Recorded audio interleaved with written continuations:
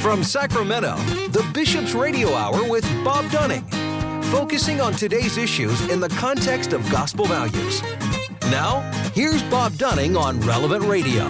That's me. Welcome to you on this beautiful day the Lord has made. Appreciate you all being with us on the Bishop's Hour, and we're pleased to welcome in Jane Lee. Jane, it is the day the Lord has made. Let us rejoice and be glad in it. And it's sunny and dry. Supposed to do that. And it's beautiful. Thank you. Thank you. It's good to be here.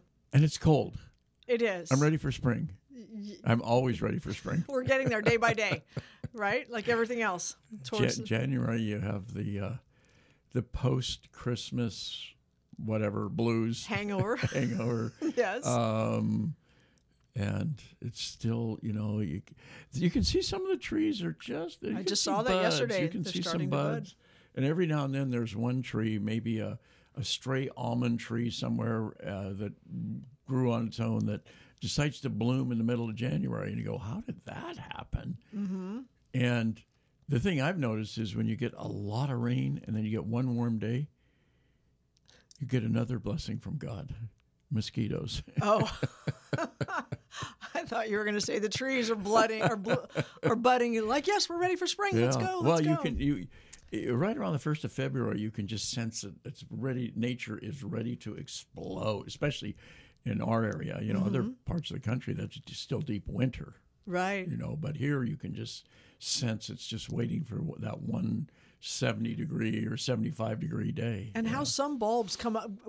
Crocus, is it? And bloom right now in the winter. Well, you'll see there are winter bloom. Well, wow. It's nature, Mother Nature, God. Let's assign the proper place here, but it's relentless.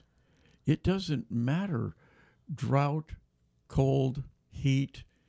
Well, it adapts. It's amazing. I mean, when you think about, you drive around town. And what do you see on trees ready to eat in the dead of winter? Oranges. Grapefruit, right? Lemons. I mean, here's an orange. There is not a more beautiful fruit than an orange. I mean, there are a lot of beautiful fruit, but an orange sitting on and they're massive everywhere. These trees can't hardly hold up all the fruit they're producing, and it's sweet. It's, there's nothing. It thrives in the cold. It needs the cold. And it ripens in the winter. It's real. And there's no sweeter smell than an orange blossom. Oh, and especially June, April or May or June. You walk around a neighborhood in the evening and, oh my goodness, it overwhelms you. And you go, it's mind-boggling. It is. And it's just the intricacy of God's majesty is the closer you look, the more interesting it gets. That's why I look my car window when I'm driving, because as a math tutor, I'm going from home to home, so I'm in the car frequently throughout the day. To me, it's like a movie screen onto God. It's just seeing where something's blooming, and you were talking about all the different seasons, and always there's something's blooming, even in the dead of winter, even in the scorching heat. And we get to see it, especially here in the Diocese of Sacramento. I mean, all the walnuts and the almonds and the pistachios that are being harvested late August, September. You can eat nuts, especially if you leave them in the shell. You can eat nuts all winter long. I don't know what people in North Dakota do, but here in California, I mean, if you were thinking of way back when, you could eat nuts all winter. You could eat oranges. It's mind-boggling. And it's interesting to me too. It's just like that orange tree. It used the same water and dirt and carbon from the air or whatever as the lemon tree you planted right next to it. They're using the exact same ingredients. Same environment, right. One is sour and the other is just overwhelmingly sweet. Oh my gosh. That's a good point. And one's orange and one's yellow. And you're going, how did all that information get packed into that one little seed? There's never been an orange tree planted that produced lemons. Good point. Good point. There's never been a pumpkin seed planted that produced watermelons. But even though the seeds may look alike, right? And the farmer is singing songs to both. Yes. watering them the same, the environment's the same. And Yes. they produce radically And it different. comes down to something that we can't even see. The DNA, if you will, if it's inside the seed, we can't see it with the naked eye. And we marvel when you start going back to what you said in the beginning about this is the day the Lord has made, is that the marvels are yet to be discovered. We're still discovering new species, right? We're on still this planet. discovering Yes. new species on a very, when you look at all the things we're learning about the cosmos now, oh my goodness, some of it's sort of almost terrifying how much is out there, and how far it goes. And yet you're right. We're still, and it isn't just the species at the bottom of the ocean, because we now have the technology to explore the bottom. We're finding them on islands and places that just, absolutely new species, and new old species that have died off, like new species of dinosaurs and new species of whatever else. Wow, It's amazing. It's hard to do your job because you can get so caught up with just seeing God in so many places, and it's. I know that the church doesn't dispute evolution or anything like that, but the more, to me, the only scientific, the more I learned, and I don't have any problem with evolution either, but there's the only thing that scientifically ultimately makes any sense is a creator. True. It's just, there's just too much, right? And it's too intricate, and it's too beautiful, and it's too interconnected, it's too complementary, and interconnected that. All these fruits and vegetables and everything else that, oh, by the way, we can eat them. And not only can we eat them for pleasure, if you will, we need them. Right. Our bodies need them. And there are things out there that are poisonous to us. Mm-hmm. But most everything out there in that bounty, be it even in the animal kingdom, is something that nourishes our bodies. It's just, I know, we grew up together. Over time, but it's pretty amazing. It really gives another look to the scripture, what Jesus said, be like a child. Because this is what children do, right? They bring us back into their world. A kid looking out a car window. And that's why I don't like all the screens in the cars, because children aren't looking out the car window. And that's when they see things. And that's when they notice things. And that's when they talk about things. But through that, they bring us back into that. And that's a gift of it. And so we have to see which ways they become a lens into God's world again. But then we have to see which ways, how is God leading us through something as simple as a child? Yeah. And just their experience of life. Well, and it's interesting. The same mysteries. Some of the mysteries, like God, people talk about the Big Bang and all that, and you just, okay, well, what would the Big Bang is the start? I don't know anything about the Big Bang and all that, but it's the start. Well, what preceded the Big Bang? Right. And, go one step back. Yeah, and nothing. Well, we kind of accept that you can't get something from nothing. Right. We accept that as kind of a universal Matter's truth. neither created nor destroyed. Yeah, right. And it can only be transformed, and you go, okay, and unless there's something about nothingness that we don't understand, you can't create all these planets and suns and everything else from nothingness. Right. So there had to be something prior to the Big. And as third graders, we had that. I don't know when I was in third grade if they'd even thought of the Big Bang yet, but that we had that question. Well, and then the other question. Well, what was before God? Well, there wasn't anything before God. God always was. I remember that discussion, comprehending infinity. And it's we can't. Well, wait a minute. How could God always be? Right. We have a finite mind. And you can go back and forth, and it doesn't matter if you're 10 years old or 100 years old. You still don't have an answer for that. No, you don't have a satisfactory answer for that. No. No, that's true. And so when we try to put all of that together and understand it with everything that's going on in today's world and the work of this ministry that God brought me to create is God's Heart and Hands ministry, is how families, parents in particular, are God's heart and hands. We stand between God and the children and our children, and actually all children, because we're parents kind of to every one of them, and we have a piece to play in all their lives. Is how do we bring all that together? And I'm really noticing that families are so burdened right now. They're afraid. They're a little bit like the holiday hangover.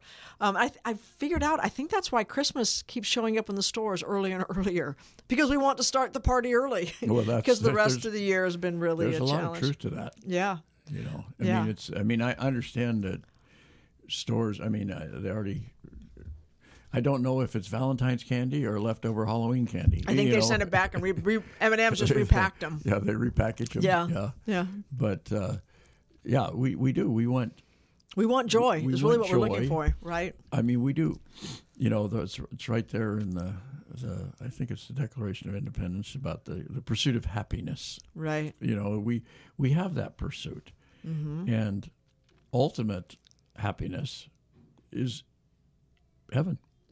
And it's the only thing that's steadfast and constant. Yeah. And so we as parents, we're called to, in our families, stand between not only God and our children to be his hearts and hands, to raise this child, recognizing this child was given to us and not given to the neighbor, because we are the perfect parents for this child at this time, for the unique time for them to be born.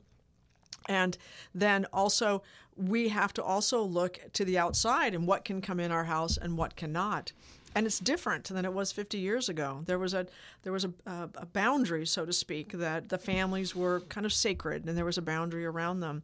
And when my husband was in graduate school, it was in the early 80s, they had just changed that the major advertisers were going to market directly to children. Mm-hmm. And children had always been considered sacred. You went to the parent to convince them why your child needed that box of cereal. But then they came to understand somehow that children actually controlled a fairly sizable amount of consumable income of their parents, not just cereal. So that's when they started marketing through the cartoons and so on. And it was a very definite shift. You're not telling me anything I don't know. I know. But for that young parent that doesn't realize, that makes sense why I can't find a pair of socks at Target that doesn't have a logo on it. Yeah, or you're going down the cereal aisle and with your 2-year-old in the the seat that they put in the grocery carts, and they're reaching and you're reaching for something earthy and healthy and granola, fueling for their body. Yes, they're going for whatever it was they saw on TV. The colors and the pictures. And, it's really an unknown though, because we used to call it the boob tube and all these things. And you plant your kid in front of a TV, and it's just it's mindlessness and all that stuff, and it's sort of unknown how much you talk about in early childhood stimulation of the brain is very important, right? And they may be getting a lot of stimulation and a lot of language skills, even if they're watching, Roadrunner, other than there's a lot of life lessons in Roadrunner. Other than they grow up thinking birds can talk, right? Right. But they eventually get over that part. So you never, and the same thing with video games. I mean, leaving out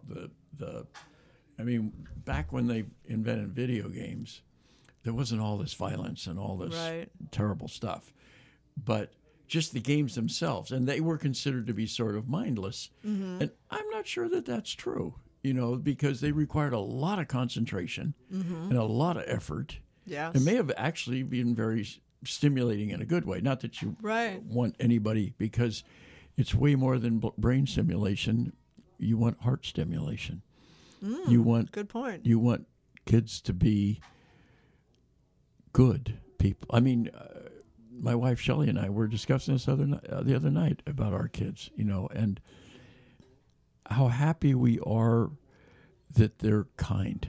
Mm-hmm. There was it's like of all the values out there, that's very near the top. Okay, so you leave out being smart, right? All these things that really you can't control, and if they regard other human beings as their equals, not as somebody beneath them or not as somebody that they're inferior to, Right. but they're equals, and treat them as we're taught that, love one another as I have loved you. Right.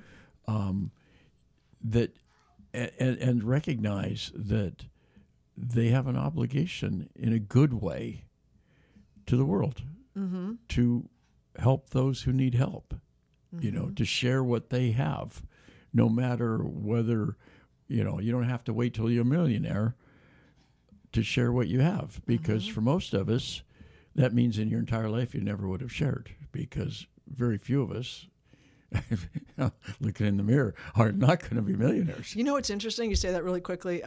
They say even minimum wage over the 30 years, you will make $1 million in your collective years. Well, over the 30, 40 years you work. Right now in California, minimum wage is $15.50 an hour. It just went up another 50 cents on January 1st. So that's around $31,000 a year. Times 30 years, you're already at $900,000. Right. So it's kind of 40 spread years, out. You're at $1.2 million. Right. Yeah. There's no question. And it gives a different picture to, can we have something to share? Yeah. Well, I'm always at the lower end. Yeah, but you're still going to make there's always something. So not to feel defeated, but yet to always, like you're talking about with your children. Can I ask you, for those young families that are listening, when you look back, do you have any idea, you and Shelley, when you look back, what contributed? Because something you did, you got 4 out of 4 there.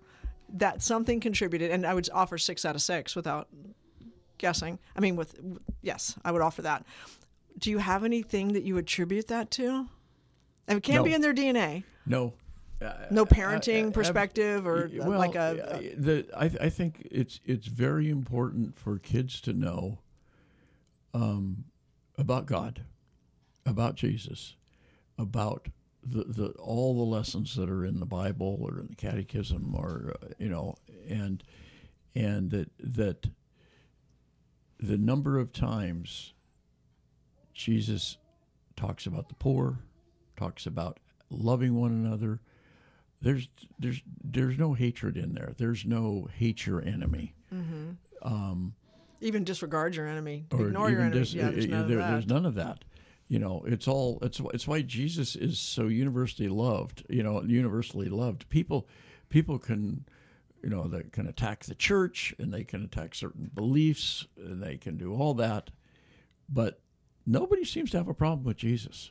Nobody seems to say, that Jesus guy, he was really... That's really true. He was really wrong. I mean, even people that are atheists, they like the notion of Jesus, whether they believe that he was deity, but just who we believe Jesus to be, what the Bible says about Jesus and his life and his teachings, and the loaves and the fishes, the Sermon on the Mount, right. the separating the sheep from the goats, but what comes out of that, the Matthew 25 about feed the hungry, of all those things, feed the hungry and clothe the naked, visit the imprisoned. Yes. The one that really always stands out to me is the one that's not very obvious. If you could always say, okay, somebody doesn't have any clothes, you should help them. Somebody doesn't have enough to eat, that's elementary. Doesn't have enough to drink, that's elementary.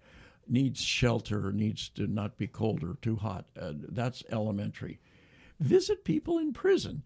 That one jumps out at me as not being an obvious one that we should be doing. You walk around, good point. You see all these different people in different stages of life.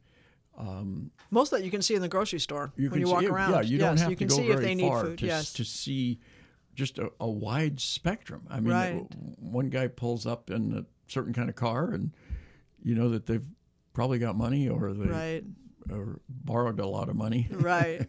Yes. And somebody else is riding a clunky old bicycle and has got a backpack and doesn't look like they're housed, And so you'll see it all in the course of one day. But the one thing that doesn't occur to us in all of that is visit those in prison. And Jesus doesn't say because they've been wrongfully convicted. or because they're political prisoners, or because he just says visit them. He doesn't say spring them from prison. Right. He doesn't defend why they're in prison or attack why they're in prison. He says visit those in prison. And that one really sticks with me as the validity of that. Like that's not somebody decides you're going to be a guru or something, right, and you're going to lead people. You don't hear that. You don't hear that from politicians. I've never heard a politician say, we really should visit people in prison. I've heard politicians say, we need to get some of these people out of prison. Right. I've heard politicians say we need to lock them up and throw away the key. Right. I have never heard a politician say, we really should have more programs to visit people in prison. Where did Get on the Bus come from? It came from a Catholic nun. Where did the Exodus Project come from in the Diocese of Sacramento? It came from Bishop Soto and Rabbi Castleman. Mm-hmm. In combination with St. Vincent de Paul Society, and those things, but you never see somebody running for office and saying we need to visit more people in prison. Interesting. We do see people say we need to feed more hungry people, and we need to solve homelessness, and we need all these things that are good things. Right. But you never hear that. But Jesus said it. What do you think why? Like what was that? Tells me that really it's worth exploring. He is Jesus and we're not. Well said. Yes, very much. But now you've opened it up. I'm wondering for Lent if I should be doing that. As a place to start. Obviously, here in the Diocese of Sacramento, we have a whole, detention ministry. Mm-hmm. A lot of deacons, a lot of priests, a lot of lay people who get involved in that. In fact, the Exodus Project relies heavily on lay volunteers. Oh, well, that's good to know. Okay, so there's a place, there's already a structure that you can go, there's a program that you can go participate the Exodus Project is always looking for people that they pair one-on-one with people who are currently incarcerated but about to get out. Mm-hmm. And it's voluntary on that person's part. I've heard your interviews with them. It's a great and very successful and very comprehensive. Yeah, everything it's it comprehensive. considers. I mean, they try to find them jobs. They try to find them housing. And, I mean, the main goal is because that's a human being made in the image and likeness of God who's maybe wandered off the path, mm-hmm. and we're trying to help them. Mm-hmm. But the other benefit to society is if you can take someone who was a criminal mm-hmm. and make them into a responsible citizen, you've helped society a lot. Yes. Because there's going to be less crime, mm-hmm. less recidivism. Which, I mean, you look at the recidivism rate; it's horrendous. It is. You're going, well, yeah. and how many people that are currently incarcerated are going to one day be walking among us? Mm-hmm. Almost all of them. Almost everybody except those on death row or who have a life sentence without possibility of parole.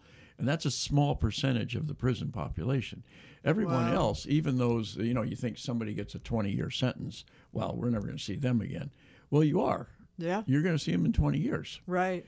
Which means in the course of my lifetime, there have been somebody who was incarcerated, the entire prison population, when I was 10 years old, has either died, a very few have been executed, mm-hmm. a very few are on life sentences, and the rest of them came back into society at some point. True. And then how many of them went back into prison, and who did they harm along the way? Right.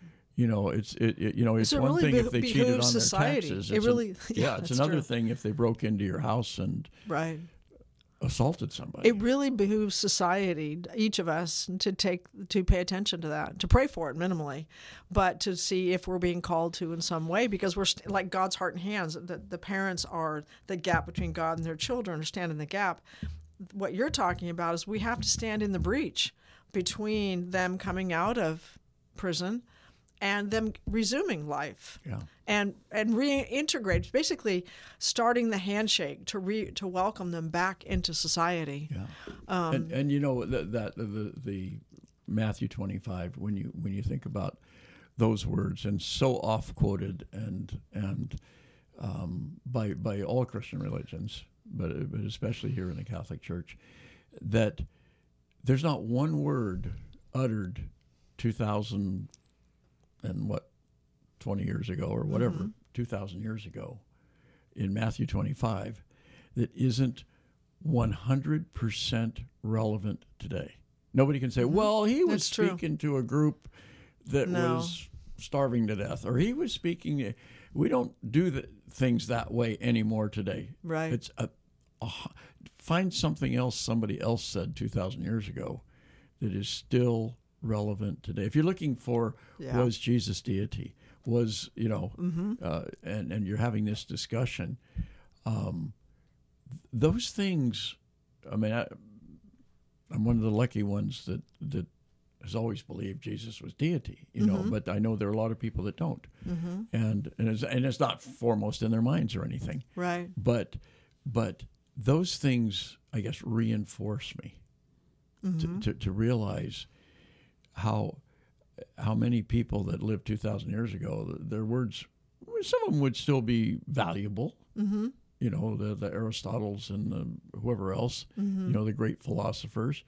But a lot of it would be, well, that made sense back then. It doesn't make a lot of sense now. We know better than that now. And we do in a lot of ways. There are a lot of things that we used to think a certain way about that we don't think the same way about today, and in a good way. There are some things we think other things about that I think are in a bad way, but only Jesus had it 100% right. There's not a single word that Jesus spoke that you could say, wow, that is it just doesn't make any sense today. It made sense then. It doesn't make sense today. And that's true. It's timeless, and he said everything we need to know. Yeah. Oh, the Bible holds it completely. There is. If you looked it up, like he just said, because that one thing about visit them in prison, as you were talking, it built the entire picture of that's a threshold that just there's a whole other world behind it. Yeah, and he didn't. Who could have said 2,000 years ago that, well, I'm speaking these words timelessly, and 2,000 years from now, really, we probably won't even still have prisons. Yeah. But we do. Right. But we do. Right. That's fascinating. You bring up a really fascinating point, and that's where Jesus not only has it stood the test of time, but everything. It's given us everything we would want to know. Look up, cross-reference. Yeah, it's not like you can Jesus find something. was a chemistry teacher and he got it all right on chemistry. Chemistry, right. But hey, what about the rest of it? Right. What about society? What about the poor? What about those that have done wrong? You're welcoming them back in and reintegrating. And even with the issues of the day, if you will, even with abortion, love your neighbor as yourself. Love one another as I love you. If you really did that, those kinds of issues would just fade away. Whether by not just by legislation, or court decisions, right? But it's just universally accepted. We all love one another, we're all helping one another. Right. The quote unquote need for an abortion or desire for an abortion would disappear even without a law. True. It would just disappear. Because if you love, you would step in and you would take the piece. And interestingly, how he said all of those, that by saying visit the imprisoned, it is a command. He's not saying it would be nice if you'd grow in more holiness if you did. It's actually a command, and I hadn't looked at it that way. That we are guided to. I got to take everything. We have quite a few words from Jesus, and I have to assume that all of them are equally important. Mm-hmm. If he only had 33 years, and very few of them that we know anything about, and we don't just say, well, that was just some little part of Jesus. No, I think everything he spoke has supreme meaning, and it's not like, well, I do the big things. I don't kind of agree with that one thing he said. Like can't do that. Like yeah, you don't get to pick and choose. I don't share my fish and my bread. Right. Right, but because- with that, he's calling us to, when he says you are fearfully and wonderfully made and unique, everyone has a place. Everyone has a purpose. Everyone has a mission. Every child that's developing in the womb, as they're born, they're growing into the mission that God gave for them to have in this life. Is that I think with all of the things, because not everyone's called to visit the imprisoned or clothe the naked and so on and so forth, but we each have a mission. We each have a place. And then tying that in with families, we're being distracted and we're being overburdened by everything that's coming over the fence into a family's life that they now have to cope with that they didn't even 10 years ago, 5 years ago. But families, and then part of the God's Heart and Hands message, if you will, is to put God back in the center. Because when you get clarity, everything you're talking about, who Jesus is, what he did, his words and the Bible and all of creation, you start with that and everything is vetted against that. Everything is prayed against that, understanding that every child that comes, every person that comes, even developing in the womb or older, whichever, we all have a mission and we're in it, whether we are aware of it or choose to be aware of it or not. Yeah. And I think that's one of the things that we're evaluated on, judged, if you will. But that's my hope, is that I would do everything in my life that God set me to do. And I'm kind of realizing that since he's, probably close to 70 million, at least 65 million short, the rest of us kind of have double duty now. Yeah. We're called to do more. And I'm noticing that he's drawing me into more situations that just the person that crosses your path and how they need help, or the smile, or just people will open up in the oddest places about the burdens they're carrying because it's just so overwhelming to them. And we're called to stand between God and that person. And what are the words, Lord? That prayer, that quick prayer. But when we start with God in the middle, we understand we're his servant, we're his instrument for whoever we're called to cross paths with today, and however we're called to speak to them, to help them, to share with them, whether it's our children in the family, that's predictable. My kids come home from school, they're going to be hungry. But who I cross paths with in the grocery store that just seemed, they started up a conversation, but then when you look them in the eye, which is not a common thing anymore, but to still do that, you see the loneliness, you see the concern, and how you, just at the end of a 2 or 3 sentence conversation, they can have a completely different look on their face. Yeah, it is so important. You don't want to be the fakey glad-hander, no. always really seeing yourself as the servant. Yeah, but just any kind of interaction. We all have a lot of interactions every day, some way more than others, where that first thing, somebody smiles at you, or somebody says something kind, or just their demeanor around you can change the old pebble in the pond. I still remember, there are these things that stand out. I remember with my 2 oldest children, they had a paper out. They were about 7 and 9. They were quite young with it, and they shared this paper out at a mobile home park, and relatively low income for most of the people there, and more often, it wasn't by law or by rule, but more often than not elderly, and which meant a lot of them were living alone, because as happens, even in the best of lives, you lose a spouse at a certain age, and then you're alone.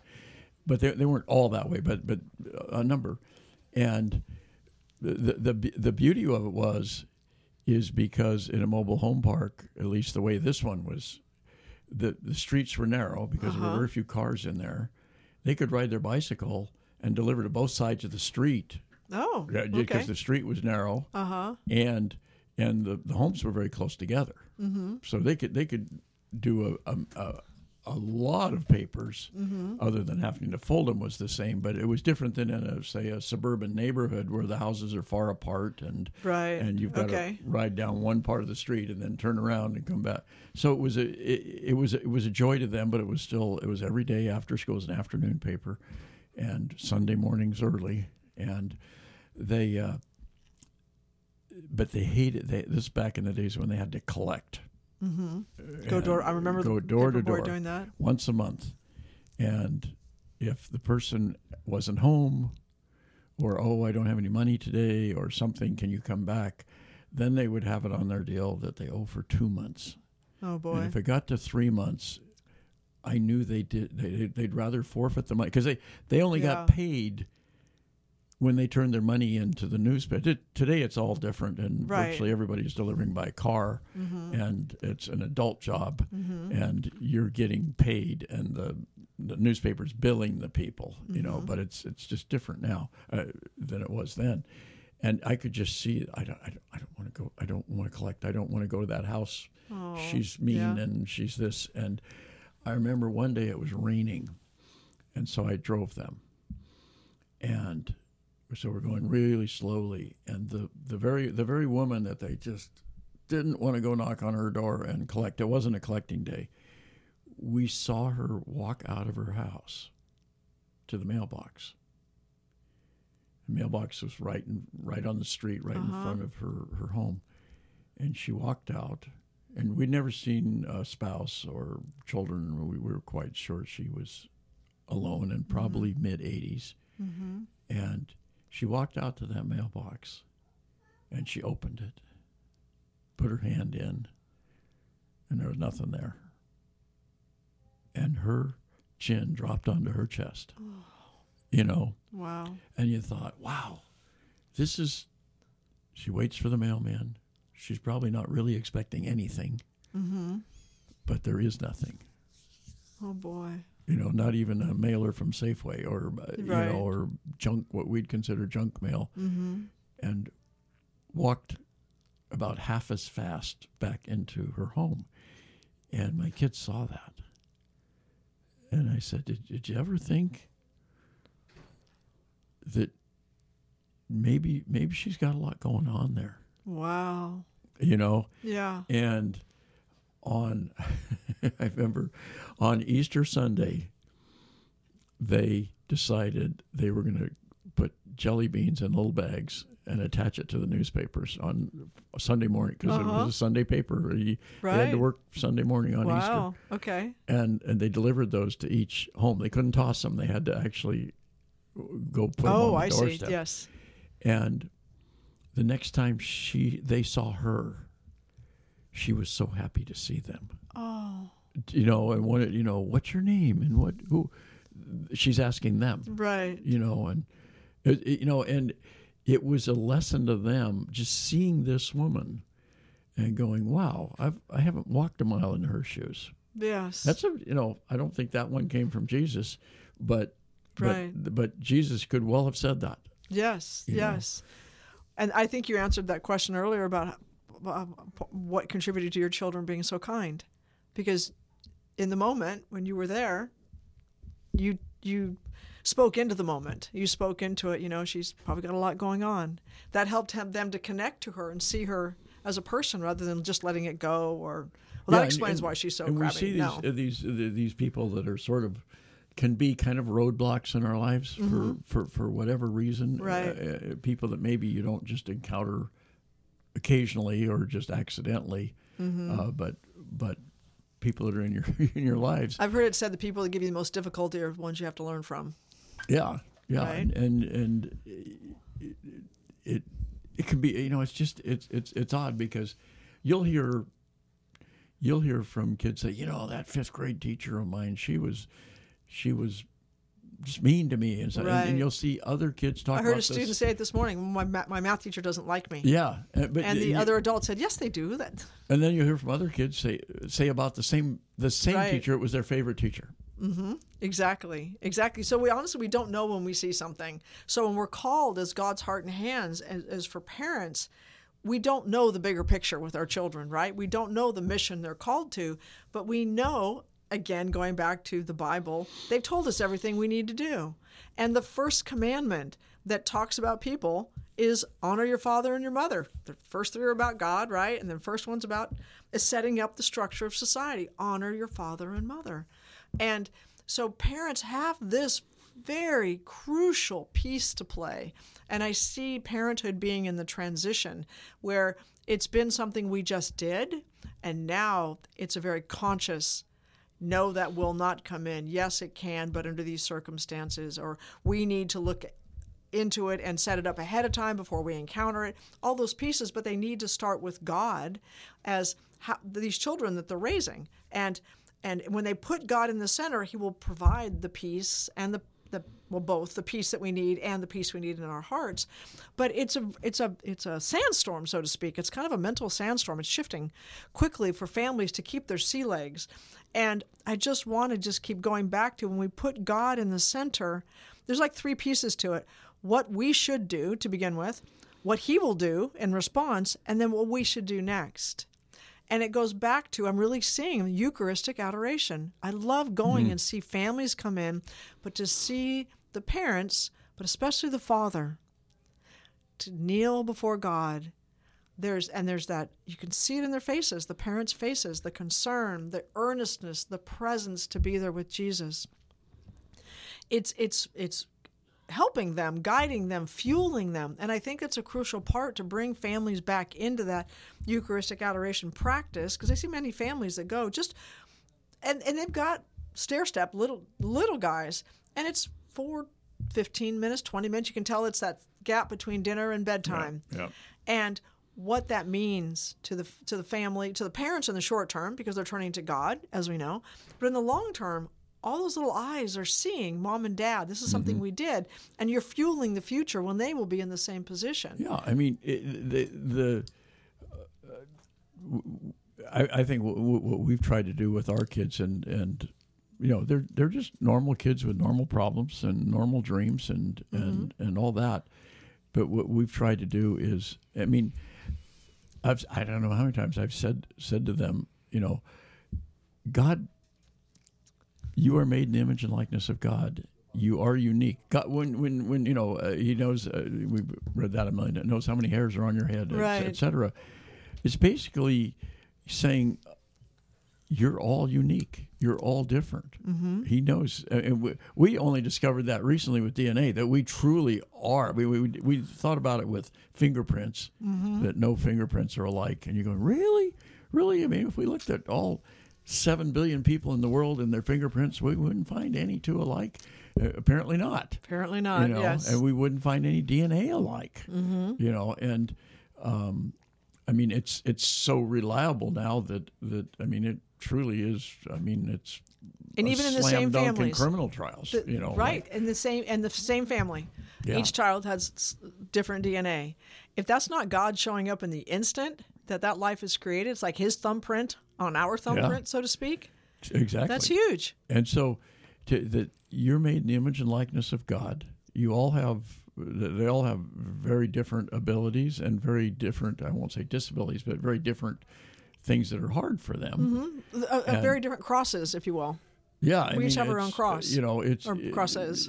It's funny because somebody who's a brilliant artist and renowned can say, I'm terrible at math. I don't even know what 2 + 2 is. Right. And that's fine. But if you don't have that going on and you don't know what 2 + 2 is, it's a disability. Right. Do you know what I mean? I mean, there are people who are very successful in one part of life, and they can't figure out how to get the TV on, especially with... I would offer we've all got those areas. We just don't talk about them. Yeah. We've all got the areas. We only talk about the good parts. We don't talk about the parts that we just don't comprehend. I just can't do technology. You know, if I didn't have somebody to turn the microphone on, I wouldn't have a radio show. You know, it's like can't do it. Our son, since he is 2 years old, comes natural. It just comes natural. Right. You know, nobody sat down and taught him. It just comes natural. Right. But that you're unique. God picked you and your parents. He put you in this family. Yes. which is a blessing for all of us. But more than that is there's a reason. He didn't put you in the next door neighbor's family. He didn't put you anywhere but here in this family. And you will have problems in life. Right. And you should know that there is nobody on earth who is a better friend of yours than God. Yes. And right under that, there's nobody on earth who is going to give you better advice than your mom, your dad, and your siblings. Right. We are not going to give, we may make mistakes with our advice. We may say, we really think you should do this instead of that, and it doesn't work out. Right. But nobody's going to give you advice that is not what they believe to be in your best interest. Right. It might be hard advice. And I mean, our goal ultimately is not to get them into Stanford, it's to get them into heaven. Yes, and we have to remember that. And with that being our goal, and you were talking about how God made us and how we're formed, and you're in that family and your DNA and your personality and your traits and your gifts and talents and crosses. Parents are grappling with what's being introduced is it's random. It's random. It's just random that child's there. And the things about those child are fluid and random. But what we know, what Jesus said, what's in the Bible, what God said is everything has a purpose and it's very specifically designed to be that. And so, but the best way for parents, because there's new concepts being introduced into parenthood that now you have to cope with these things and you just have to go with it.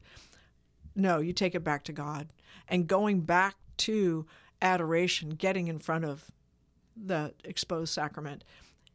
Jesus is there, and that's as close as we can get, and whatever it is, and he's there in our prayers, but however, wherever you're going to go and however it's going to be, whether it's going to be a prayer, or as a friend of mine says, she watched on the screen, the exposed sacrament on the screen. She calls it FaceTiming with Jesus.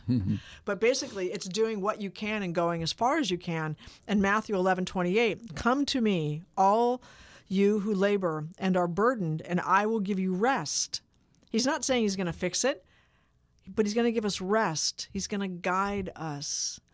And as parents have to cope with so many more topics, decisions, issues. Well, that's what you hear. I can't rest. I can't sleep. I got too much going on. I wake up in the middle of the night and the anxiety is overwhelming. You hear that a lot. Yes. And we feel it. Yeah, we do. I've had those times. You know, we all and we have do. those times. And also is that, I think it's a reflection of what's going on in our lives, but also is God waking us up to like, you're going to need me for the bigger waves ahead. You need to bring in a new devotion. You need to bring in something. We need to get more armor here. And in Matthew 11:29, take my yoke upon you and learn from me. That speaks of Scripture to me. You can do that anytime, anywhere. We've got apps for it now. For those that like technology, we've got the books. We've got the Bible. We've got so on, so forth.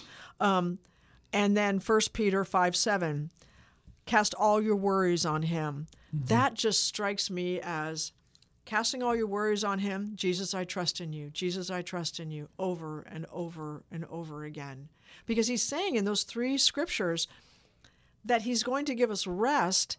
He's going to, if you take his yoke, if we accept what he's giving us, the yoke he's giving us, he will lead us. He will guide us. He'll send other people. He'll send better rest so now we can sort through it. We know all the ways God is working. So I would offer that for families right now, the current, and it's just a sandstorm to me, is like we know there's a bigger picture where there's clarity out there, but right now in my head, Lord, it's a swirling mess. And they're bigger issues, and I wasn't equipped to deal with these things. My parents didn't have to deal with these things. My parents had the Sears and Roebuck Christmas catalog, one catalog coming in, and now there's so much advertising and credit cards, blah, blah, blah. The shift has been very rapid. So we have to, regardless of where parents are, regardless of what they're coping with, but regardless of how spun they are, if you will, going back to him, going back to basics. And while it's obvious, sometimes it's not.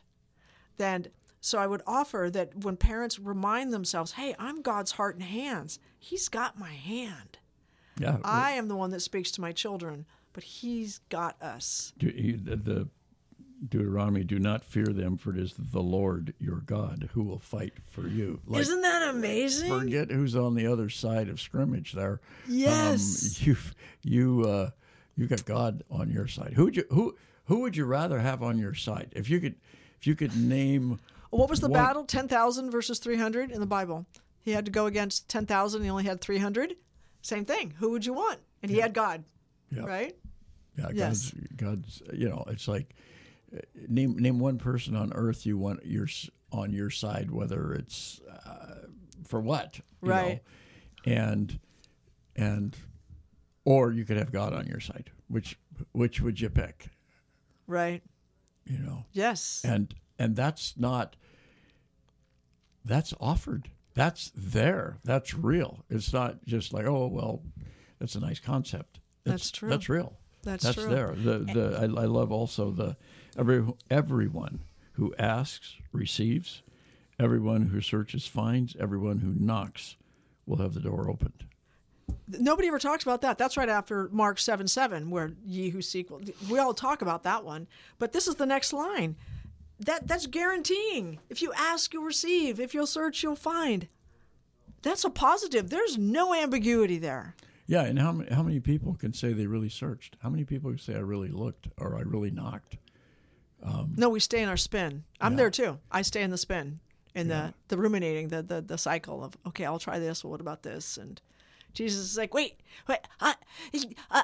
could you just be quiet for a minute? And it's really true. It's really true. And it's ageless. It's not like, well, you don't understand, God. This was way back when people were still living in caves and all that when you were walking the earth. This is like, we got all this division and we've got nuclear weapons and we've got all this mess in the world and even issues where none of us even dreamed of issues. Yes. We couldn't make this up. And you don't even know which way to go. It's like, well, I'm supposed to love my neighbor as myself, but my neighbor's doing this. That doesn't seem right. But I don't know if it's wrong, and all this stuff. Right. And we forget to just turn to God. Right. And one of the things from learning, diving deeper into Scripture, and you got good shepherds that can just, the Lord, things show up on your algorithm on YouTube. It's like, I don't know why it's there, but wow. And this is one of the places I've found that God will go and to drop something in, is that one of the things the enemy will do is just keep us breathless to where we just are constantly moving, so we don't have a chance to contemplate, to breathless wonder. And confused. Yes. And selfish. Yeah. Yes. With instant gratification, praise on that. But when you go into adoration, it's a moment. Even if we're chattering, if we're chattering at God, we're still recognizing you're here. I'm putting myself here. And that's why the first prayer, if I don't go right up in front of it, if it's a small chapel and I can, and I get as close as I can, I open my eyes real wide. Change me. Yeah. I'm here. I need your help, And if we just persist, and even just opening up for those families that are really just spun, and some families I know are really just trying to keep their feet on the ground right now, pray and then open the Bible and see what words pop up. Just the simplest thing like that. How many times the Christian radio stations say, people call up and say, that was exactly the song I needed to hear. Yeah. Because I would offer that God is continually trying to get our attention. It's just us that we're not listening. We're not quieting ourselves. We're not searching. But just that, wouldn't that make a great bumper sticker if you're sitting at a stoplight and it's been just a really rough, crazy day, and you look up and there's Mark 7:8. Everyone who asks receives. Everyone who searches finds. Wow, what reassurance. I think bumper stickers are another window to God, if you will, another threshold that helps us pay attention. Isaiah 41:10. Do not fear. Whoa, there's the words. Do not fear. I am with you. Not sometimes. Not I'm with you if you look for me. I'm with you if you fill in the blank. No, do not fear. I am with you. You could stop right there. Just that reminder. Do not be anxious. I am your God. I am God. I am your God. I will strengthen you. I will help you. I will uphold you with my victorious right hand. There's so much there to unpack. Victorious. Wait, if I'm with you, that means this is going to work out good. And I will strengthen you. I will help you. And what I think is interesting, he doesn't say, I'm gonna take it away from you. I'm gonna take this cross away. No, I will strengthen you. I will help you. Yeah, and we can't blame the world either. The changes every. I say this to my kids a lot, and they make fun of me in a good way, and to Shelley too. That I'll say, every generation, everything in their lives was cutting edge at the time. Oh, it was that's brand true. new. It was like, I'll point to some old building. You're driving through some town that's maybe seen better days, and you drive down a little town maybe, and you'll see some building along Main Street, and it's abandoned, and the concrete's falling down, and I'll say, there was a day when that band, and then they repeat what I said because they mock me. They know what I'm going to say. That there was a day, there was a big red ribbon around that building, and the high school marching band came out, and the mayor came out with the big scissors. True. And they were proud of their brand new whatever what it was going to mean to the hardware city store or whatever it was. There was a day when that was cutting edge. That was it. This was a great day, and now look at it. It's just, and every generation had that.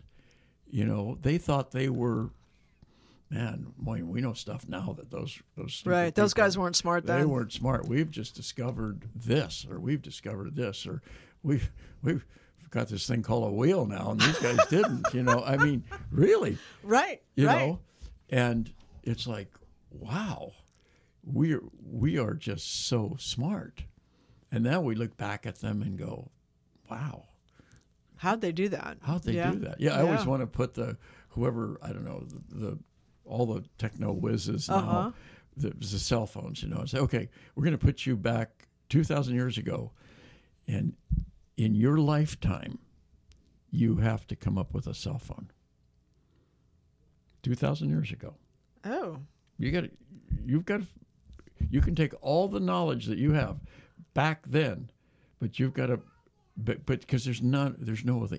Right, there's no infrastructure. There's nothing else there. There's nobody trained going, oh yeah, we've been waiting for you. Yeah, it's not. Yeah. Right. We've got it. We've got the towers. We just didn't know what these were. These tall metal things. Well, that'll have to be a discussion for another day. Wow, but that's so true because it's built on the 2,000 years of progress and man's involvement. Exactly, of millions of people. Yes, and we don't look at that. We only look at this. And I want to offer that you've also just given your children that what's beautiful now will become aged. Yeah. And I think that's part of the reason they're so kind is because you speak into it and you give them the bigger picture. Can I just say that? And you spend time with them. I notice you're in the car with them, you take those trips, and you're talking to them about what they're seeing. That's one of the things that families really benefit from getting back to, just that cohesiveness. Nothing like a Sunday ride after Mass. Gosh, do you remember those? I do. We need to do those. Great. Jane, God's Heart and Hands Ministry. Thank you. It was great to be here. Thanks so much. God bless. Thanks for listening, everyone. We'll talk to you again soon. To the cross I look, and to the cross I cling. Of its suffering I do drink, of its work I do sing. On it my Savior, both bruised and crushed, that God is love and God is just.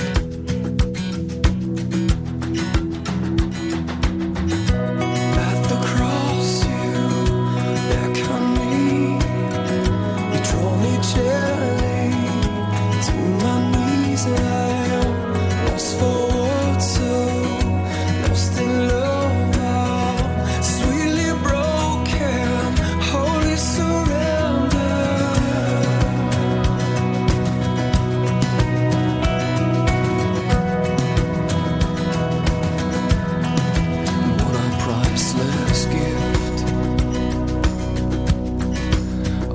undeserved life have I been given through Christ crucified. You called me out of death